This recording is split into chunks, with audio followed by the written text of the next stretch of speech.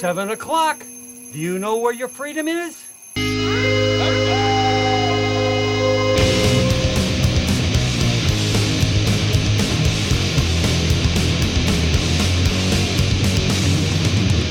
Some say that's where man began, on this wasted piece of land where evolutions get to show. Blasting into outer space, the planet of the apes, evolution's one hero. Crossing a plane into another dimension, a million years into the future. Crossing a path into another dimension, with the unseen. Back on Earth, it's all you read about. All the evidence destroyed. Maps and legends mark the firewalls. We are lost, abandoned saviors of the forbidden zone. Some say that's where man began, on this wasted piece of land where evolution's yet to show. Blasting into outer space, the planet of the apes, evolution's one hero. Crossing a plane into another dimension, a million years into the future. Crossing a path, another dimension, we meet unseen. Back on Earth, it's all you read about. All the evidence destroyed. Maps and legends mark the firewalls. We are lost, abandoned saviors. Back on Earth, it's all you read about. All the evidence destroyed. Maps and legends mark the firewalls.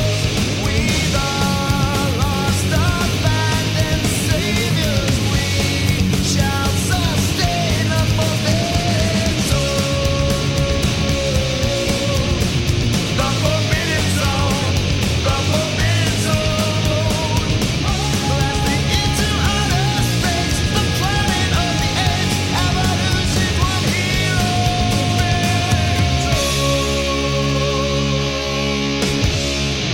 It's time for another episode of the Psychosemantic cast. Here we are doing Planet of the Apes, the OG 1968 Planet of the Apes, with Brad and Jeremy, the dynamic Deuso over at the Deuce podcast. We're doing a crossover, so make sure you look for me appearing over on the Deuce to do Beneath the Planet of the Apes, my favorite preposition of the Planet of the Apes. But I don't know if any of the other movies have. Anyway, that's about it for housekeeping that I know of at the moment. We're going to play a promo and a song maybe, and then just get into Planet of the Apes. Are you terrified by real life? Us too. Do you like horror movies? Us too. Then join Maddie and Andrew, your co-hosts, for a new podcast that explores horror in real life and horror in the movies, and all with a fresh and fabulous gay perspective. We are a proud member of the Legion Podcast Network. You can find us on iTunes, Stitcher, SoundCloud, and Facebook, or wherever your favorite podcasts are found. We're Friday the 13th.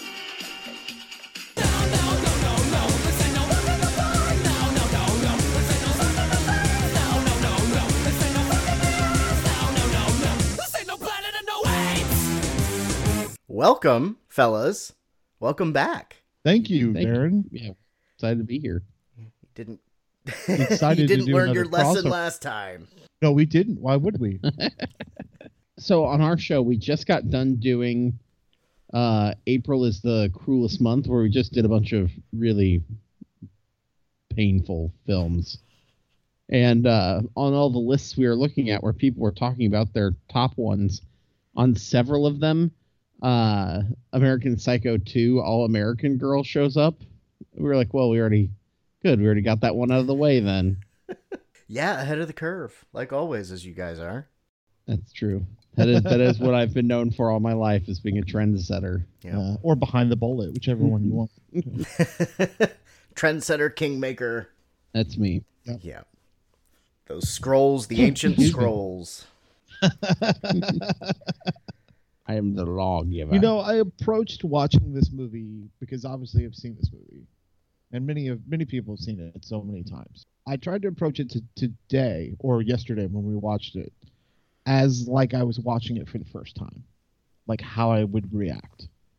And as I was watching it in like 1968 when it came out. Do you know what I mean? Like I tried to put my mindset in that. Okay. It had to be pretty radical back then to kind of like, I mean, not so much, but yeah, with this sci-fi, how we there was a tendency to hide social issues inside sci-fi.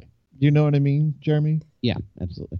And so I kind of I put my mindset into that, and once I did, I kind of was all like, okay, how was this an impact back then, and how is it an impact now? Yeah. You know what I mean? Because obviously they remade the movie, and I don't know if you picked up anything different from this movie, but I did by doing it that way. Yeah, I was trying to think of more of, because obviously, like, I watched it and was just like, oh my God, like, this fits so perfectly for certain things today. And, Right. But I was trying to think of, like, what drove some of the message back then and, like, what they were going through. Right. And, like, some of the timeline, we were really seeing just the first glimpses and rise of stuff that we're feeling the impact of today still. Right. Like the civil rights movement and just you know what I mean? Well, and I was thinking it more from the aspect of like the almost kind of like that radical evangelical movement. Well, yeah, me where too. Yeah. You're starting to get the quiverful people, and Yeah. you're starting to get where they're like, okay, we got to get people into office, and it's when we start getting "In God We Trust" on our money, like in the 50s? It was in the 50s. Yeah. About 1954 they put God Yeah. into the Pledge of Allegiance. Yeah. And under God. So, but this movie came out April 3rd, 1968. Mm. The day after this movie came out, Martin Luther King gets shot. So, I mean, it's just it's in that weird kind of moment in time where everything's so tense. Yeah. With racial issues and class situations. Yeah. Which this movie deals a lot with.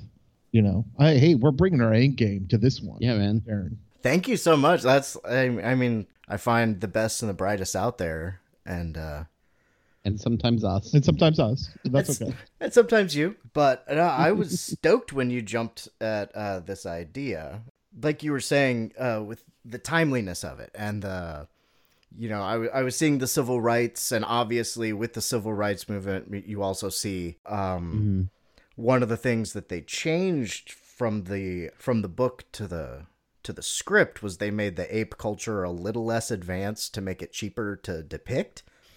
As 60s sci-fi movies are wont to do. But it's still, I have to say, I did like you. I tried to go back with more fresh eyes because this is a movie. We don't even really need to go through the plot of this if we don't want to, because it's just one of those things that's in canon of anybody that's probably listening to a podcast right now. Right. I'm having trouble separating a little bit from the eventual politics of Charlton Heston. In a way. But I kind of just I try to put that aside. Yeah. Yeah. You know, like except when the apes have guns. And then I don't. And he kept making NRA jokes.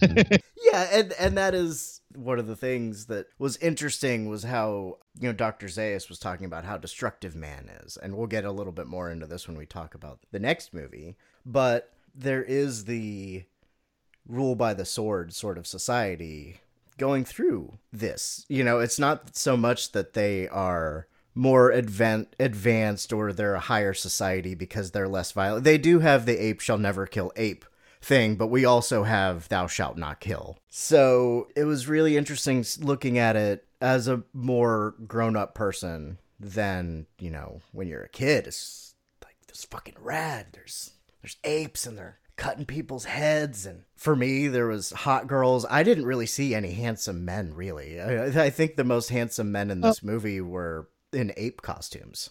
You saw Charlton Heston's butt about 3 or 4 times. Yeah, they showed his ass an awful lot. It showed the rest of the astronauts' butts for some reason. So it's basically kind of a moon landing, you would say. We probably did some similar background reading, but the original movie script was written by Rod Serling, so you could totally see this starts out with a Twilight Zone-y feel. Yeah, like when you watch it, it starts off with no music. It just starts, right? The movie just starts and Charlton Heston is talking and they're in space. Yeah. There's no music, there's no credits. Right. It's just him. And I found that very odd and taken back because you don't get that so much nowadays. Yeah. So it just kind of throws you in there. Yeah, and I think the thing that I gotta say, I don't think I've paid attention quite so much before. Like, I was really looking at the years of what's going on, and I know where they end up, but like when he's looking at it and he's like, we've been out here for, what's it, like hundreds of years or 1,000 years or whatever 700 years, I think. Yeah, and he's like, everybody we've known is dead, and everybody this and this, like, and so they knew they weren't going to go back to the same Earth, and I'm like, wow, that's kind of a bummer of a space mission. Yet he's smoking a cigar, like, yeah. I've never really paid attention before. Like, I get like the whole, we started here and we really ended off course, way further than we thought. I think they say they've been 6 months into space. Yeah, but it's been 700 years. Yeah, because they're going at like the speed of light, basically. We passed them! Stop this thing! We can't stop. It's too dangerous. We've got to slow down first. Bullshit! Just stop this thing! I order you! Stop!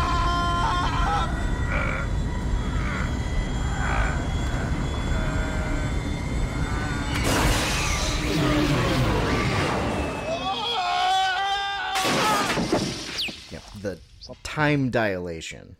Yes, there you go. Yeah. Well, and then just thinking, like, I just tried to picture myself as sitting in the movie theater watching this in 1968. The fact that, like, knowing that it's called The Planet of the Apes, and so many times nowadays you're like, first glimpse on set, and you see, like, pictures of people in costume or whatever. Yeah. Right? It almost kind of ruins it for you. But, like, this movie, if I were watching it for the first time, they really do a good job making sure not to show the apes right away. Yeah. Do you know what I mean? Yeah, I think it's a half hour in. Yeah, it's like a half hour in. Yeah. It's like watching the Pink Panther movie and like Inspector Clouseau doesn't show up until like 40 minutes into the movie. You're like, this is boring. They really do a good job like not showing you them right away. And making sure Charlton Heston's character doesn't see them too as well. Yeah. In the cornfield and everything. Yeah, with the sticks or the clubs up high. Yeah. Yeah, I was like, oh, that always creeps me out. But I think they do a good job of, I mean, I'm sorry, but I still think those scarecrows or scare humans or whatever are freaking creepy. Oh, yeah. If I walked up and I saw that, I'd be like, well, back to the desert with me. Like, I would just wander back out, forget it. And if I was watching this, I would just be like, wow, this is just one of those movies where it's like a reversal of things. Yeah. Where now the apes, and I would slowly say to myself, oh, I understand what's going on. That's probably revolutionary now or then, but not now. Like you see it so many times. You see it in sci-fi movies. There was a movie with John Travolta and Harry Belafonte called White Man's Burden, where they switch the white people are kind of the black people and the black people are the white people kind of situations where the like they classes reverse the culture of power. Yeah, they reverse the culture of power and everything. Yeah, that's what I wanted to say. Sorry. No, you're okay. And so I always find those stories quite interesting. Mm-hmm. Like a reflection on yourself kind of thing. And when I was younger, I thought of this with the same kind of reflection. Like I always just, when I was young, I was like, yeah, we're mean to animals now that animals are mean to us, and that's what I kind of looked at it as. Yeah. But part of when I look at an animal, part of when I looked at it now, like I see a lot of just these ideas of like xenophobia. Like it reminded me of, do you remember like what was that, like 2 years ago now? There were a lot of refugees that were heading into Europe, and some countries were like going after them. So they just had people like running through fields trying to make it to the next country safe. And seeing all the humans running from the apes, it just reminded me of that, because there were people after them. There were people trying to take them down and arrest them or throw them back out. And Yeah, but just build a wall, and then that wouldn't happen. yeah, all those, they'll pay for it. Yeah, It's fine. let the gorillas pay for it. Yeah. The apes do not send their best apes. But even inside of the apes themselves are different classes. Yeah. And inside those classes are where you have like the orangutans and then the gorillas and then the chimpanzees.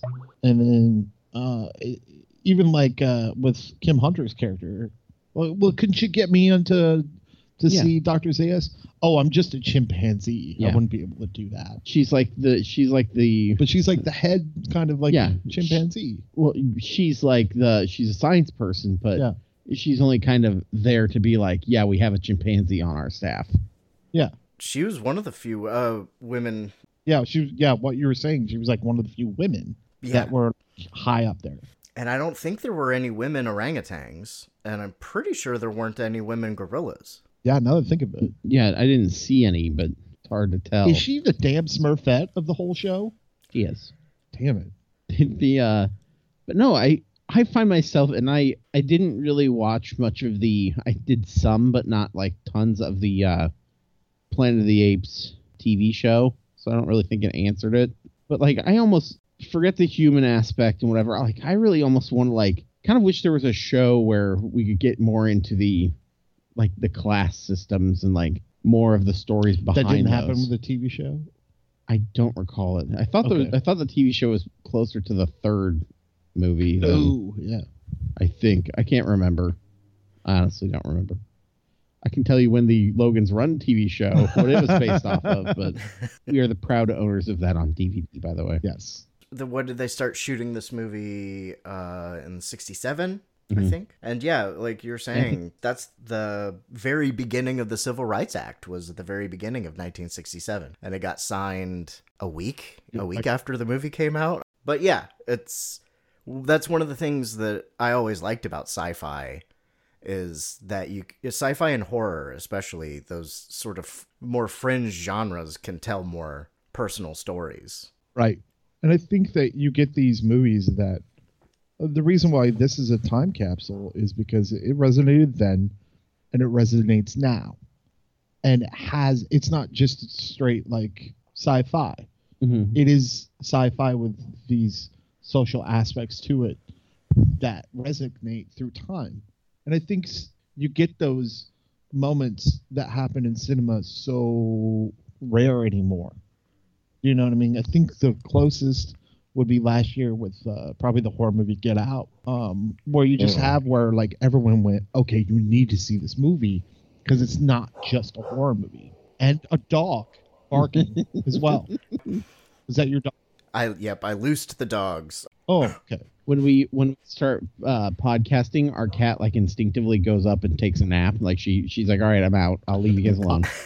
The cat usually reaches under the door and tries to push away the pillows that I push up against the cracks. But before the dog interrupt, what was I saying? I was saying something. Well, you just get these movies that happen so often. So I'm thinking in 1968, this had to be like, like if young Bradley was there in 1968, he would have been like, you need to see this movie. This movie is has cultural impact, and you need to watch it and get inspired by it. You know what I mean?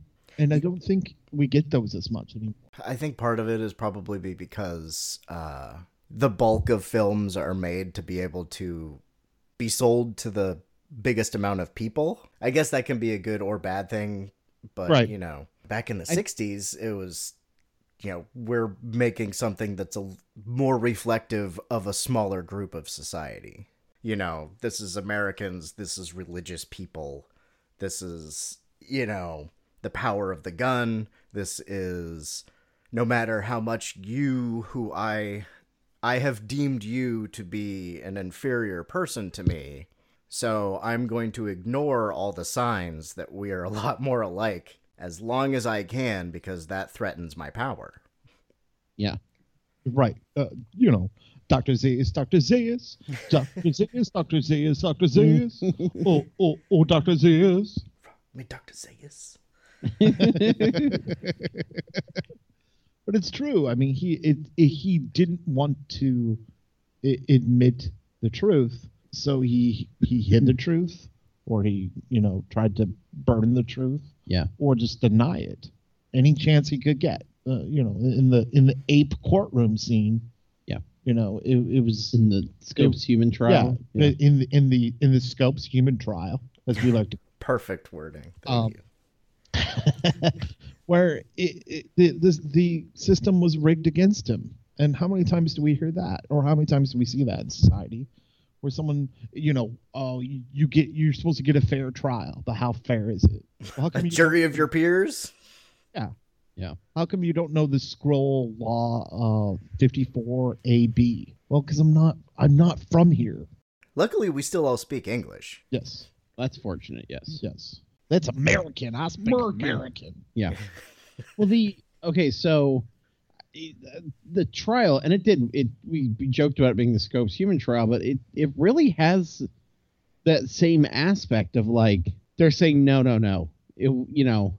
Ape didn't evolve from man because of this, or like, they can't be thinking because they're just an animal and we have dominion over them and we don't recognize. I mean, it's just this very, no matter what they could have presented, and we even see that where they're like, later on, he's like, hey, here's evidence of things. Yeah. Nope, because religion says otherwise. And that you see like this very like, well, if you can't explain it with religion, then it doesn't need to be explained. Right. I mean, this movie does that a lot. Yeah, and I think that's something that has never gone away. I think you still get that in some respect.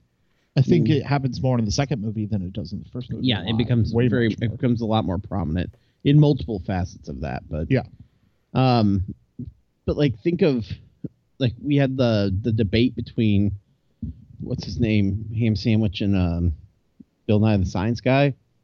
What's Ham Sandwich? What's his Ken Ham? Is that his name? Oh, Not John Ham, right? John Ham and Bill Nye were in a debate. That debate was Bill Nye says something and John Ham says, I agree. And that's just all it is the whole time. Yep. Yeah, I can't think of who you're talking about. But I know Click Ken their Ham, glasses yeah. together. Yeah. But no, it was a lot of Bill Nye would say, here's scientific information and here's facts and here's this, and he'd go, but the Bible. But how many and times, that was about the but end you of the get that debate. now, and now you just get it through online. Yeah. And you get it so easily into your face where it's just, people are like, well, that's not the truth because that's fake news or Alternative or, facts. No. Yeah. Yeah, and they make these really hideous like logical fallacies about, okay, so I'm here, I crushed up a bunch of plaster and I can't make the same thing out of it again, so ipso facto, But it's not you even, can't do paleontology. It's not even the crappy thing is not even that they're saying it. The crappy thing is that they believe it.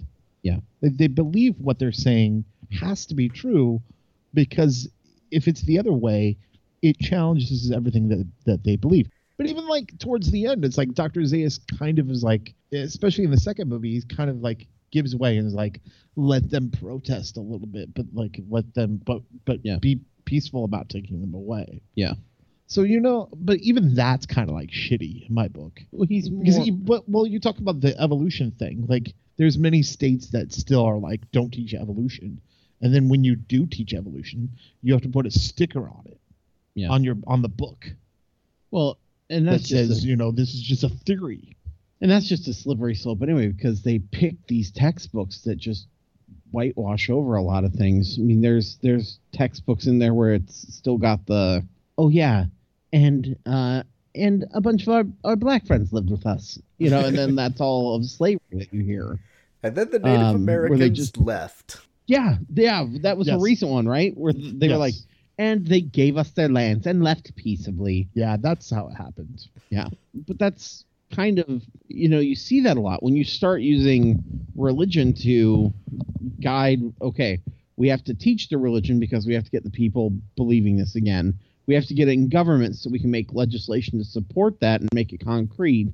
We have to, take away people's rights to, over their reproductive health, over their health care, over whatever it is. You get these aspects where it's like, what the hell is you're enforcing these like these religious views upon it and changing it, and to what end? Like to make sure that you have enough people, to make sure that you're outbreeding and out, living all these other things, that you're keeping people ignorant and in your power. And that's kind of what happens here. Yeah, did you catch that little bit where Trump was going on about people using sanctuary cities for breeding? Yes. 28 minutes and we finally said his name. Yep. That's a new record, Darren. Well, I mean, we're talking about apes. We got the orange. I guess he's not. Well, are orangutans apes? Because I consider him. Yes. He would be an orangutan if he No, was. he's definitely an orangutan. Yeah. I don't think Dr. Zayas is very Trumpy. I find him more like like George W. Bush, kind of in a way. See, I almost find him more Ted Cruz-y. Ted Cruz-y, maybe. Where Marco Rubio-ish. Yes, more, yeah. Where Not, he's got not Dick Cheney. No. Okay. No. He eats way less babies. But no, like he's got this, like a Marco Rubio. He kind of gets in a- the politics of it. Yeah, but he's going to Marco use Rubio is good example. Yeah, but he uses the religious aspect to both hide behind and to force And his to will. force his way. Yeah, and so like you have the general, and they talk about like in the kind of class things. This happens in the second movie more, but you get like, okay, here's the guerrillas. They have weapons. They're these violent, kind of aggressive enforcer types, and their weapon is very physically a weapon. It's usually like a club or rifles or whatever. But really, when you look at the orangutans, their weapon is really kind of their religion. I mean, they use it to shut things down. They use it to get their way, and nobody's can. The chimpanzees, their weapon is science. I mean, if you think about it, their weapon is facts and science of how they're going to combat things. Yeah, and unfortunately, the bats and the religion always, or the weapons, always seem to outnumber or take over the facts. Yeah, or the science, which is so stupid. Well, they forever have been. So you have the class system with the orangutans on top as the kind of leaders, both spiritually and politically. You have the enforcer types in the middle who are like, they got the muscle. They do what the other guys say, but they're happy to be doing it, even though they're not on top, because at least then they're not chimpanzees. Yes. And you have the chimpanzees on the bottom who sometimes get to see like the upper echelons or whatever, maybe to like the middle somewhere. Well, middle class. Yeah, but they're never going to get to the top, and they're always held low. But because they're almost all the way down the pecking order, they just kind of accept where they are, or they're kind of like, well, I'll never be this. And that's why I think this movie is important nowadays. It's not necessarily important on the aspect of like the rise of Trump. It's more of the class divisions of society that we have now, and how that just kind of emerges and destroys itself sometimes, and kind of eats its own self. Do you know what I mean? In the aspect of like, you get these evangelicals who are just like very much we forgive Trump for doing this. Yeah, because he gets a mulligan. Oh, brother Trump, he raw dogged a hooker, but it's okay. It's okay because he's there for us. I'm sorry, she's a if someone's this way, or Obama was not wearing a tan suit. Yeah, it's like, no, we can't have that. And I'm like, don't forget the time he put his foot up on the desk. Oh my god. Oh my god. It's nothing. Oh, but what Trump spread his dinosaur-shaped chicken nuggets all over the table and dipped them in a pool of barbecue sauce on the Constitution. It's okay. He's adorable. It was honey mustard, not barbecue. Get it right. We didn't elect him to be a pastor. Do you know what I mean? It's just that it has like that aspect of the social classes that we deal with nowadays, that you see more and more, especially through online rotten culture, where people just go after each other for no reason. Or I'm going to post something, and that's going to change your mind because I posted it. That's what I believe. Yeah. Even if you don't believe me, you're going to be wrong because you have to believe me. Even if we have something that is similar, just my core value, if you don't agree with that, you're wrong, and I've got to delete you from my life. And so it's gotten worse, through society in a way. I don't mean to be down upon that, but that's just the way I think sometimes. Well, we have this like instant gratification Yeah. of communication, and it's we believe things. I think back to, I don't know if it was like a decade ago, some report had come out. It had to have been pushing that now, but some report came out that said amongst reality TV stars, they were like the most narcissistic because they saw people had focused attention on them, and cameras followed them around all the time. They got this kind of like, I'm the important one kind of thing, and they got this aspect to it, and so it was like, wow, reality TV, geez.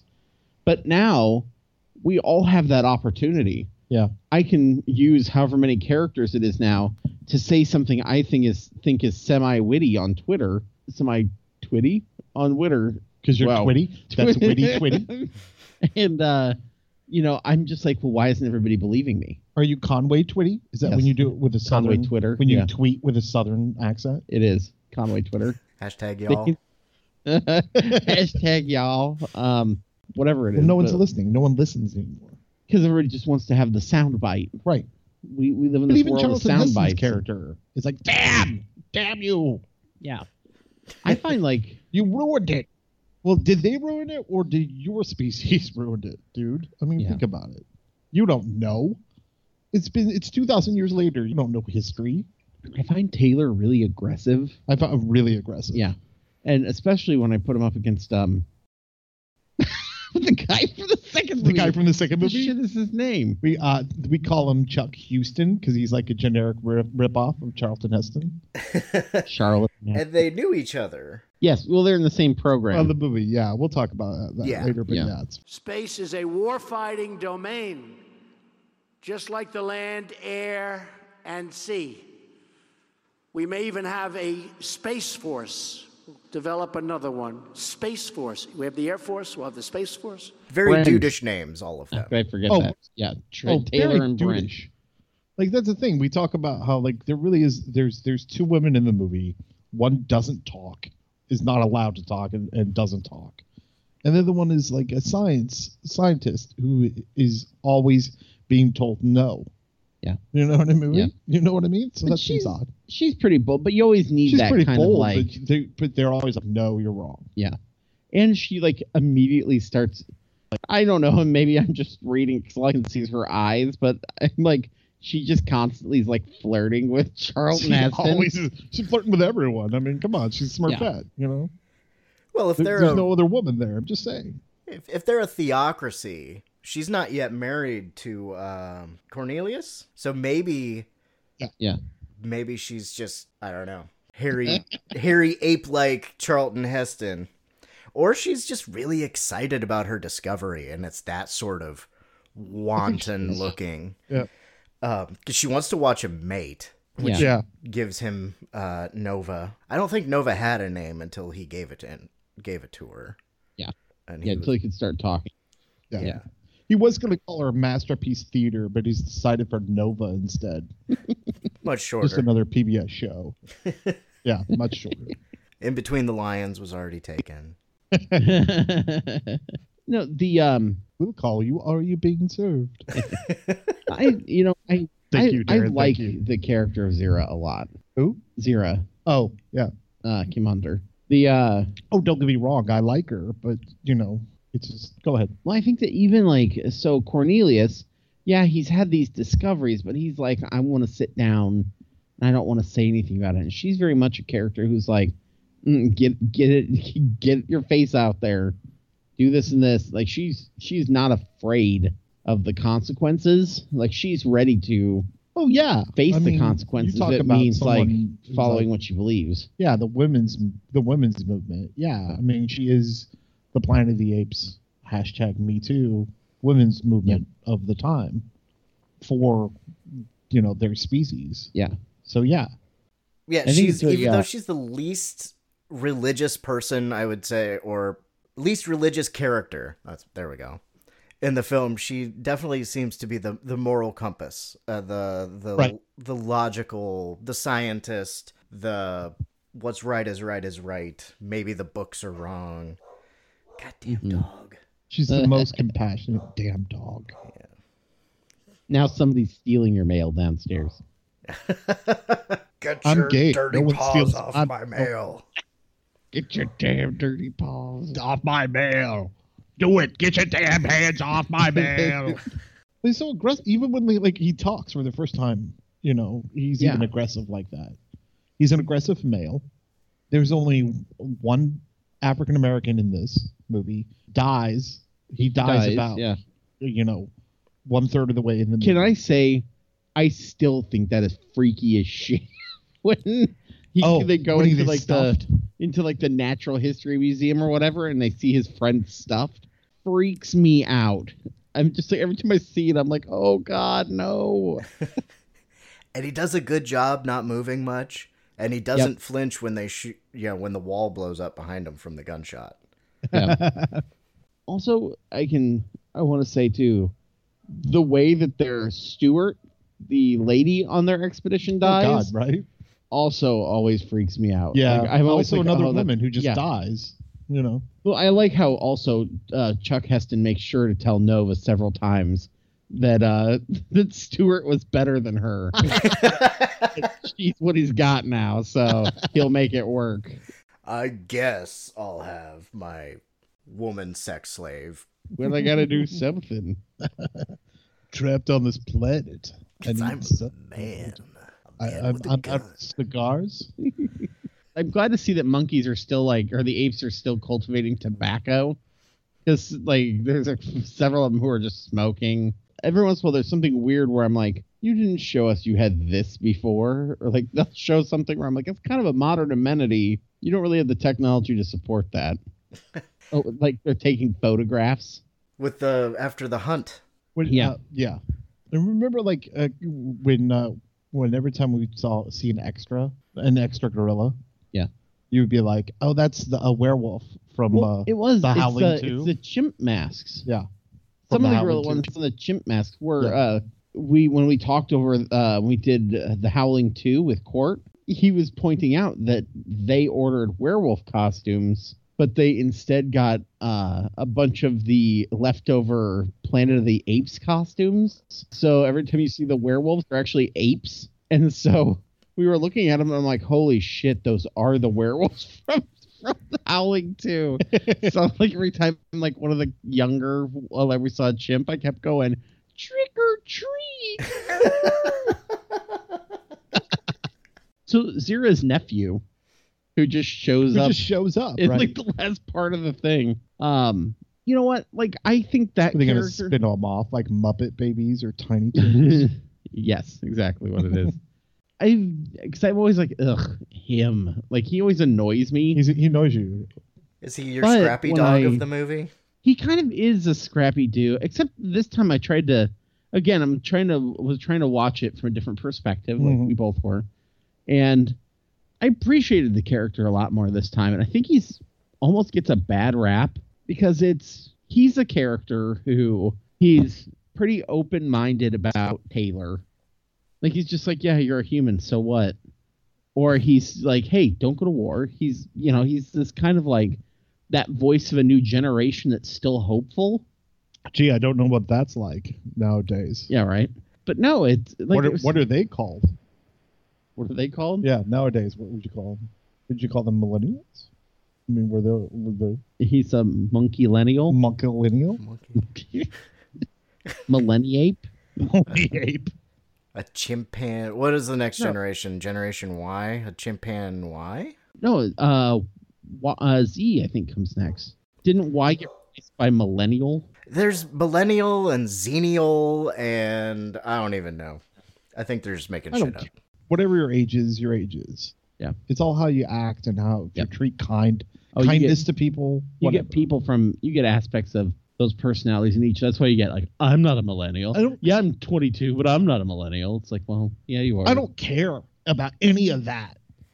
Says a Generation Y Xer, XYer. I don't know. You're an X. Am I? Yeah. But I hate that movie reality. You're right on the end of that, and I'm right at the front end of millennial. I'm at the end millennial. of it because I don't really care. And I'm right at the front end of millennial. But it's interesting because his character is he does the annoying thing where he's they're like, hey, watch the camp, and then the camp gets destroyed. Yeah. The normal, like, I'm a dumb kid kind of things. But, like, when you listen to him talk, like, how he talks to Taylor, and he's a little like, hey, I don't take orders from you. But it's not so much, like, I don't feel like it's as much because he's like, hey, you're a human. It's like, he's like, all you adults are the same. Yeah. And he doesn't necessarily look at them as different. He just looks at them as an adult. Right. And that's what he's raging against. And I'm like, nice. Okay, I can get behind that. Yeah, if you look at it that way. You know, like the creepiest thing about this movie isn't the apes, isn't, you know, the society aspects. It's the fact that that creepy doll that they pick up, that thing creeps me out. Mama. The eyes are looking at me. I know where they are. Every time I watch this movie, it creeps me out. Yeah, it is pretty creepy. Mama. Would an ape make a human doll that could talk? Damn it. Damn it, man. Look at my teeth. Look at him. I always talk with my jaw clenched. I mean, Charlton Heston had to know what this movie was, right? I mean, or was he just doing this movie? Did his politics change that much? I mean, I think, no, I mean... Not everybody, but a lot of people get more conservative or scared the older they get. Well, yeah, the whole, liberal of one generation is a conservative of the next. Well, you have that generation, especially that generation back then in the 60s, who are fighting against the man, who are now the man. Yeah. Or now accepting the man as a way of forgiveness or a way of understanding or a way of living through either religion or just through politics. So it's very odd. So, I mean, maybe back then he really was a little bit more progressive. Yeah. You would like to think he was. And that maybe just through time and his, because didn't he have Alzheimer's or something like that? I don't know. I mean, what did he say at that NRA meeting? Like, they'll take my guns from my cold dead hands. Dead hands. Got your guns now, don't we? Yeah. Heston. That kid character does, like, he makes me feel a lot better because I was like, oh, okay, so there was hope for that generation. If you the look next at it generation. that way, yeah, I never thought of it like that. Thank you for bringing that up. And we see that more too, like in the second one, and we'll cover that more. But there's aspects of it where you see them. We get into that a little bit more. But I like that character. You know, we get the idea that maybe we can move past all this stuff because one day, you know, the younger generation will say, "This is bullcrap. Let's get past it." Or maybe they'll fall into it. We don't really know, but at least there's hope that it's potential. Yeah. Now, the reboot movies, are they not part of this universe? Are they a separate canon itself? Or so that's tricky because originally they were like, they're supposed to be separate. And then they kept like Easter egging stuff from the older ones. It was like, so wait, are they or are they not? I'll never tell. Only your Undertaker knows for sure. I know what you're saying. So, admittedly, I've only seen the first of the reboots. Oh, the second one's amazing. Is it? Yeah. Yeah, it's better than the first one. No, I like the first one. I had refused to see it. The remake. Yeah, because I was like, no, I'm never. We're not talking about that crap Tim Burton. Yeah, that made me very disinterested when they came back with the reboot boot or whatever you want to call it. The 3-boot. Yeah. The reboot. Darren, you probably would enjoy that. I think you might.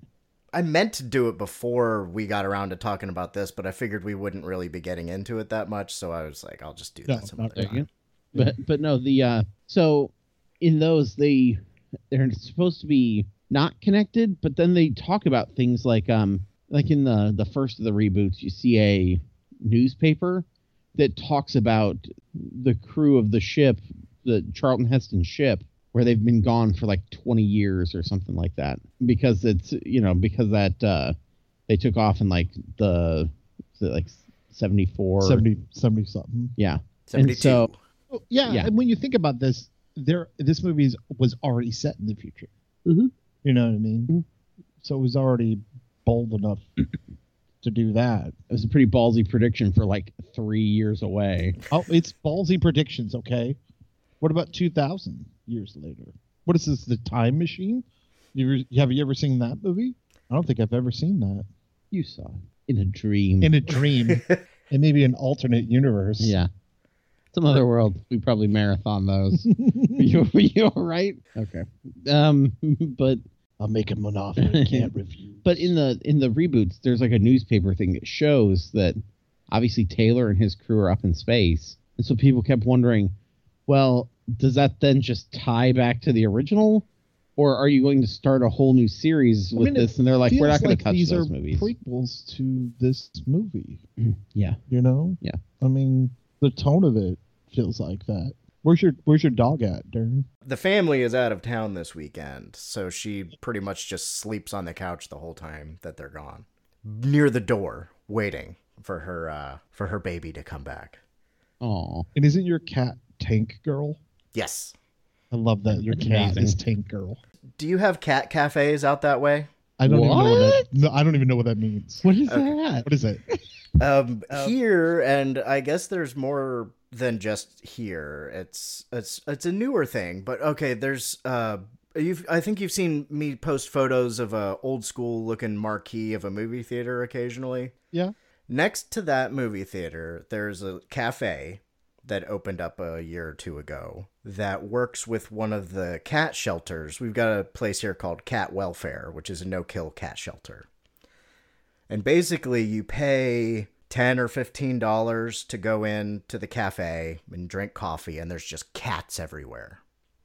And they're all up for adoption. Those cats should be behind bars where they belong. A good cat is a dead cat.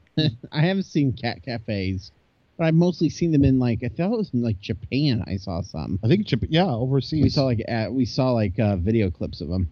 So yeah, Amanda, or Vice Abbas, as she's known in the group, she used to go up there all the time, and then she just called me one day and said, "How mad would you be if I came home with a cat?" I said, "As long as I don't have to do the litter box, I'm fine." And she came back. Her name was Becca, and I feel weird about changing animals' names, even though they don't care, especially cats. Yeah, cats. But, since Tank Girl's name is Rebecca, I said, okay, she's Tank Girl. There you go. And we'll get Jet Girl if we get another cat. So, Becca was her original name? Rebecca, yeah. So, Rebecca. Rebecca is her Bright Eyes name. And then Tank Girl. Wait, no, Rebecca is her Taylor name. Yeah. And Tank Girl is her Bright Eyes name, Darren. Bright Eyes. Did you think that was weird that she's like, your name is Bright Eyes? It felt weird. It definitely, when I was thinking about the slave trade, I was like, taking people's names. And because you kept hearing that song every time. I keep hearing the song every time she says it. Or the Connor Oberst band. But yeah. Well, I keep thinking about domesticating from pets Omaha and stuff like that too. Yeah. With we have these very much. We have I think you're also getting into a lot of the animal rights, don't test cosmetics on pets and in this or movie? on chimpanzees and stuff in that era. Oh, when yeah, it was made. And so, a lot of people who are we're releasing all the test animals. Kind of thing. I mean, besides the social aspects, the animal rights too. But yeah, you have this. Oh, it's just like how we just randomly call these animals. We give them names or do whatever to them, and the same things are happening here. They're testing brain surgery, and they're testing all sorts of things on them. In the beginning, they have Nova giving him basically a blood transfusion. They're just using her a blood bag. There's no time to be lost. Must be a transfusion at once. You remember how to tie a tourniquet, don't you? Or have you forgotten? You perfected a procedure? Perfected? No, I've only experimented. Landsteiner's method. Animals, goats, sheeps. I love the blood in this movie too. It is so That's super red. super red. Yeah, that 60s, 70s super red. Yeah. I'm sure Court knows exactly what it was made out of. Yeah. Yeah, It was red ink and stuff. yeah, pretty much. If you've never watched it, make sure you watch Blood Feast. Oh, yeah. Marshall Gordon Lewis, Blood Feast. See, Court, you taught me stuff. Yeah, you taught us. But that was a movie where it was in color and the blood was so red that they said, no, that can't be real. They thought it was real because you can't fake blood that's that red. But Herschel Gordon Lewis had his recipe, and I thought it was partially red ink. but it was so vibrant that people thought that they were using real blood on that. And so like this is kind of the same. It's just so vibrant. I like how movies used to be able to do that stuff, you know. Well, not that it made people afraid, you know, like how the people from Last House on the Left got the cops called on them when they were seen in public and shit like that. But, you know, some of the amazement, I don't know if that's the right word. You know, I think there's still some things in movies that we can get amazed by. But I think it's just far less likely to happen just because it's, you know, we know that there are really Right. the limits are really out there as far as, you know, what we can do. I'm going to tell you the most amazing thing about this movie that I enjoyed, Nova's teeth. Yeah. She really had big teeth. She did have big teeth. Lots of big teeth. I'm just leaving it at that. I'm just saying. Taylor left her his teeth. Yeah, right. Put Taylor, these in. Taylor left the teeth. His giant teeth. Taylor. Nova. The left my dog tags and teeth. Where'd Here. dog tags come Here, from? Nova. Take my dentures and my dog tags. But so she was actually married to Richard Zanuck. To a Zanuck. Yeah. Yeah. She's married to one of the Zanucks. And so probably how she kept getting to be Nova in these movies where they're like, you're going to put her in there, see? She's not going to talk. Don't see? worry, she won't talk. What kind of lines do I get? You mute. She's like singing in the rain. She's that Yeah. annoyed. She really has a bad voice in real life. Yes. Well, yeah, this movie is when they met, wasn't it? What's that? Yeah, I think so. She was pregnant by the time they were done shooting. Oh, probably. And he if I read correctly, I think he left his wife, and yeah, they were married for like 9 or 10 years. Yep. I think so. Yeah. They have a kid together too. Yep, 2. Is it 2? Yeah. Well, there you go. There was this one, Dr. Zaius Jr., Zanuck, Taylor, Lucius. That's a great name. That's a good name. Dr. Zaius. In 3559, Dr. Zaius. The funny thing is, like, I had to think about, we were talking about movie musicals, and I was like, oh yeah, there was a Planet of the Apes musical. And then all of a sudden I went, wait, no, there's not. That's a Simpsons joke. Simpsons. Like, it's been that ingrained in my head that I actually for a minute thought, no, that's real. I think if The Simpsons prove anything, is that we all would want to see it. Yes. Do you think the fact that, like, if you've never seen this movie, you know what this movie is? Like, you know the ending. Mm-hmm. It's already been spoiled for you. Do you think that's a downturn in the end when you're first watching this movie? Or does it make you just focus on other things? Because for me, I focused on other things. I did too. You already know the ending. Yeah. And that's not really that important. Yeah. It's more like the destination of how you got there. The first time I remember seeing that, you know, you blew it up kind of joke was at the end of Spaceballs. Spaceballs kind of ruined it for me too. Yeah, me too. But I didn't know what it was. I knew that they were parroting something. Yeah. And then later on I was like, oh, they're doing Planet of the Apes. Yeah.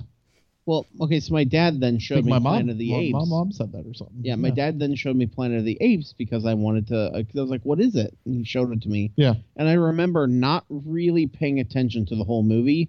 Just like, when are they going to get to the Statue of Liberty thing? Right. And when they did, and I was like, oh. Oh, that's it? Yeah. I already saw that. Yeah, I already see this part.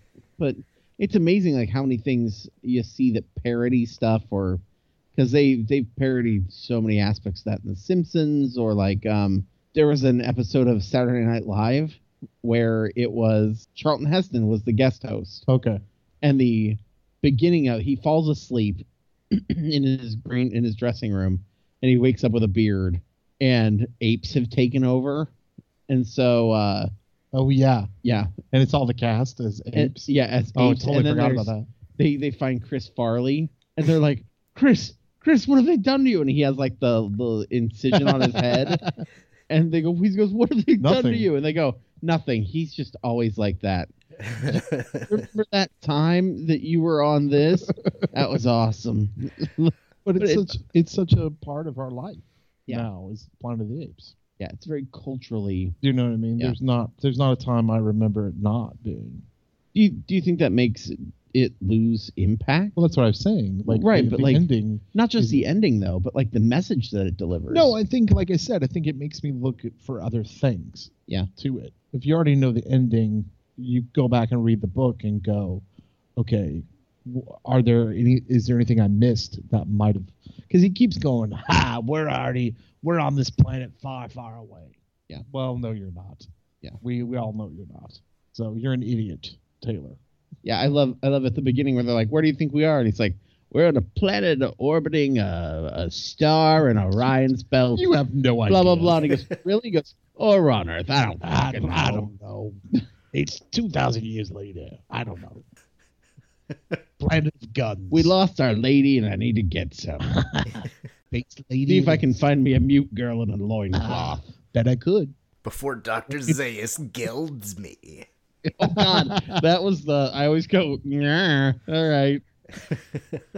I don't know. What about you? I mean, does it? I mean, I find myself having to really think about it, but I've seen it so many times now that I've thought about a lot of that. But I don't know, like if all the things that are like shocking or like, oh my gosh, if they get parodied, in parody, a lot of times like the message behind it kind of, or impact of it kind of gets taken out of that. It's just like, so there's a ton of songs that I can't like sing at regular tempo. I sing them at like polka tempo because the first time I heard them was through a Weird Al like polka medley. And so when I'm like, I sing them and I'm like, oh yeah, this song is a lot slower than I remember. Next time, just sing Desperado correctly, Jeremy. Come on, that's all I'm asking. Never. Just don't listen to me first in the Gimme Gimme's version of Desperado. It'll throw you all off. But yeah, like I love the idea of parody.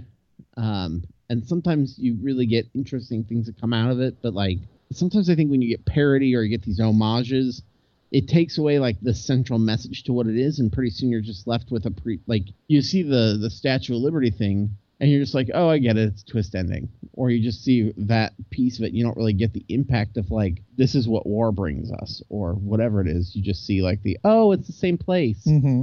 Like I think maybe the message gets stripped from it a little bit. And although the other parts are less parodied or mimicked, I think that you get, I think it loses some of it.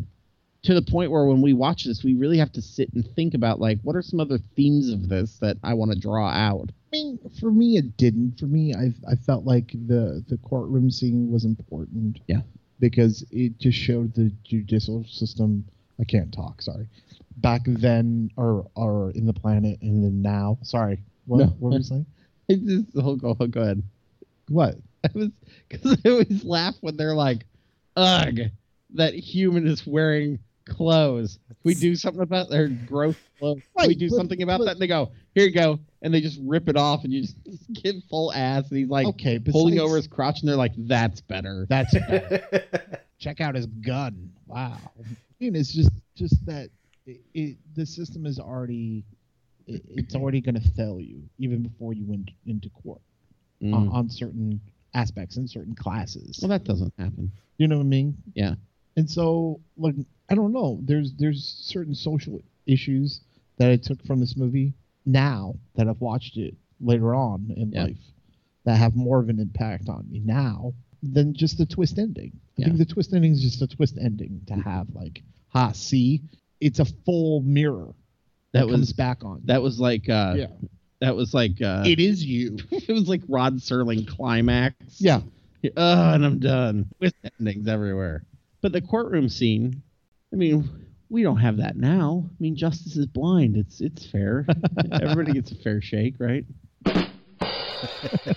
With the excessive force or just the whole, aspect of that where, the gorillas can do what they want because there's no because they don't have any consequence. And if they do get in trouble, they're just going to be like, well, they're just gorillas. Yeah. Yeah.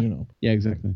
And then the whole, like, not even that they're like, I don't want to talk about potential facts or scientific advancement because it doesn't mesh with my religion.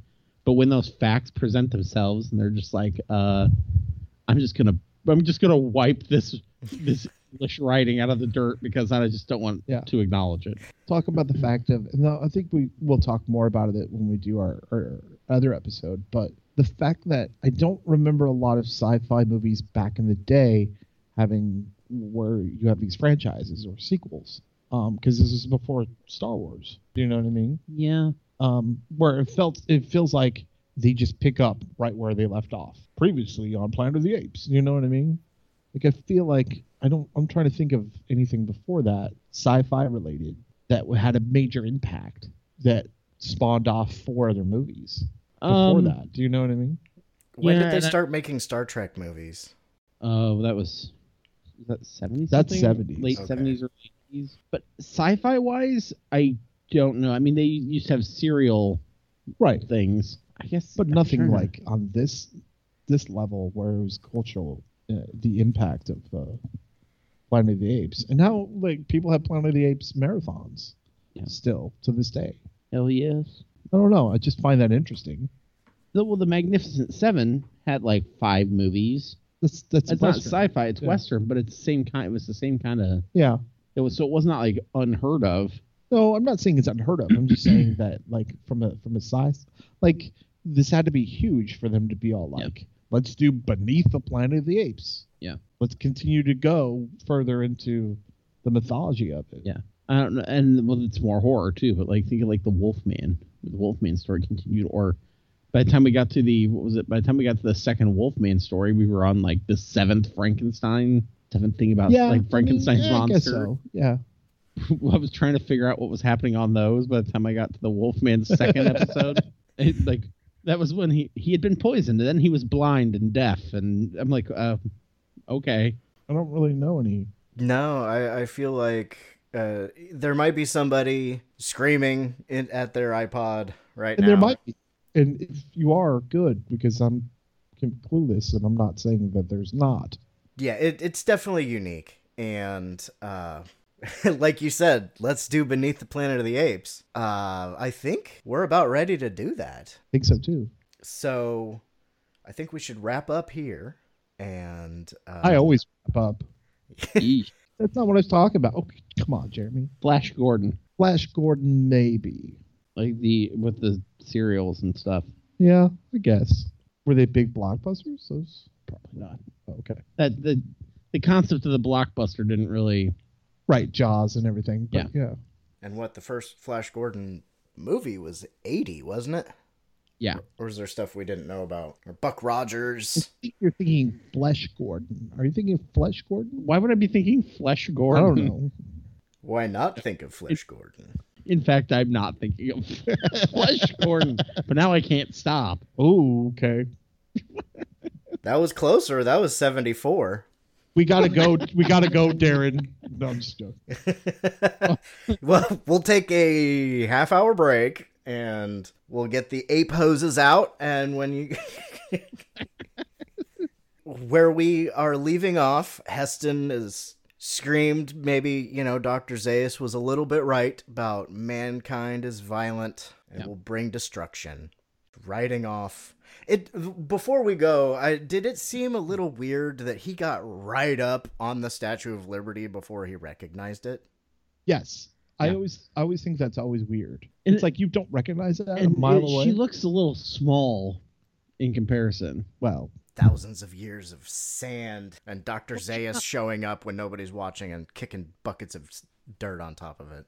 Yeah, like why stop right there and be all like, "Damn you!" I'm home. All the time.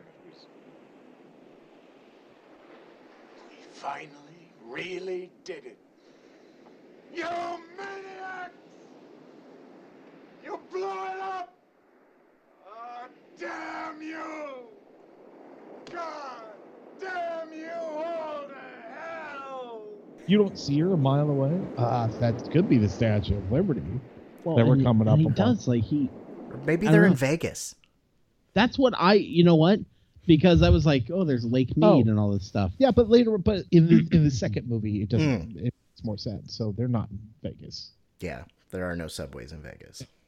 That's true. So yeah, everybody, prepare yourselves to go beneath the Planet of the Apes. But for here, I want to thank you guys. Thank you, Darren. Thank you. The bomb shelter has saved us, and we will venture out into further venture into the forbidden zone over on the Deuce. The bomb is a god. The bomb is a god. But yeah, even though it won't help you, remember to duck and cover, everybody.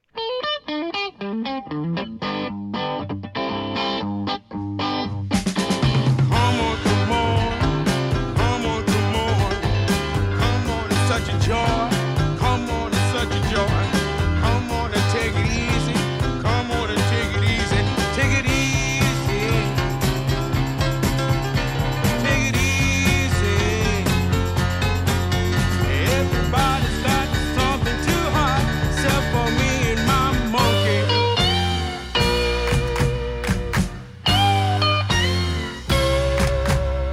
The deeper you go, the higher you fly. The higher you fly, the deeper you go. So come on, come on, come on, it's such a joy. Come on, it's such a joy. Come on and make it easy. Come on and make it easy. Take it easy. Take it easy. Everybody's got something to hide, except for me and my monkey.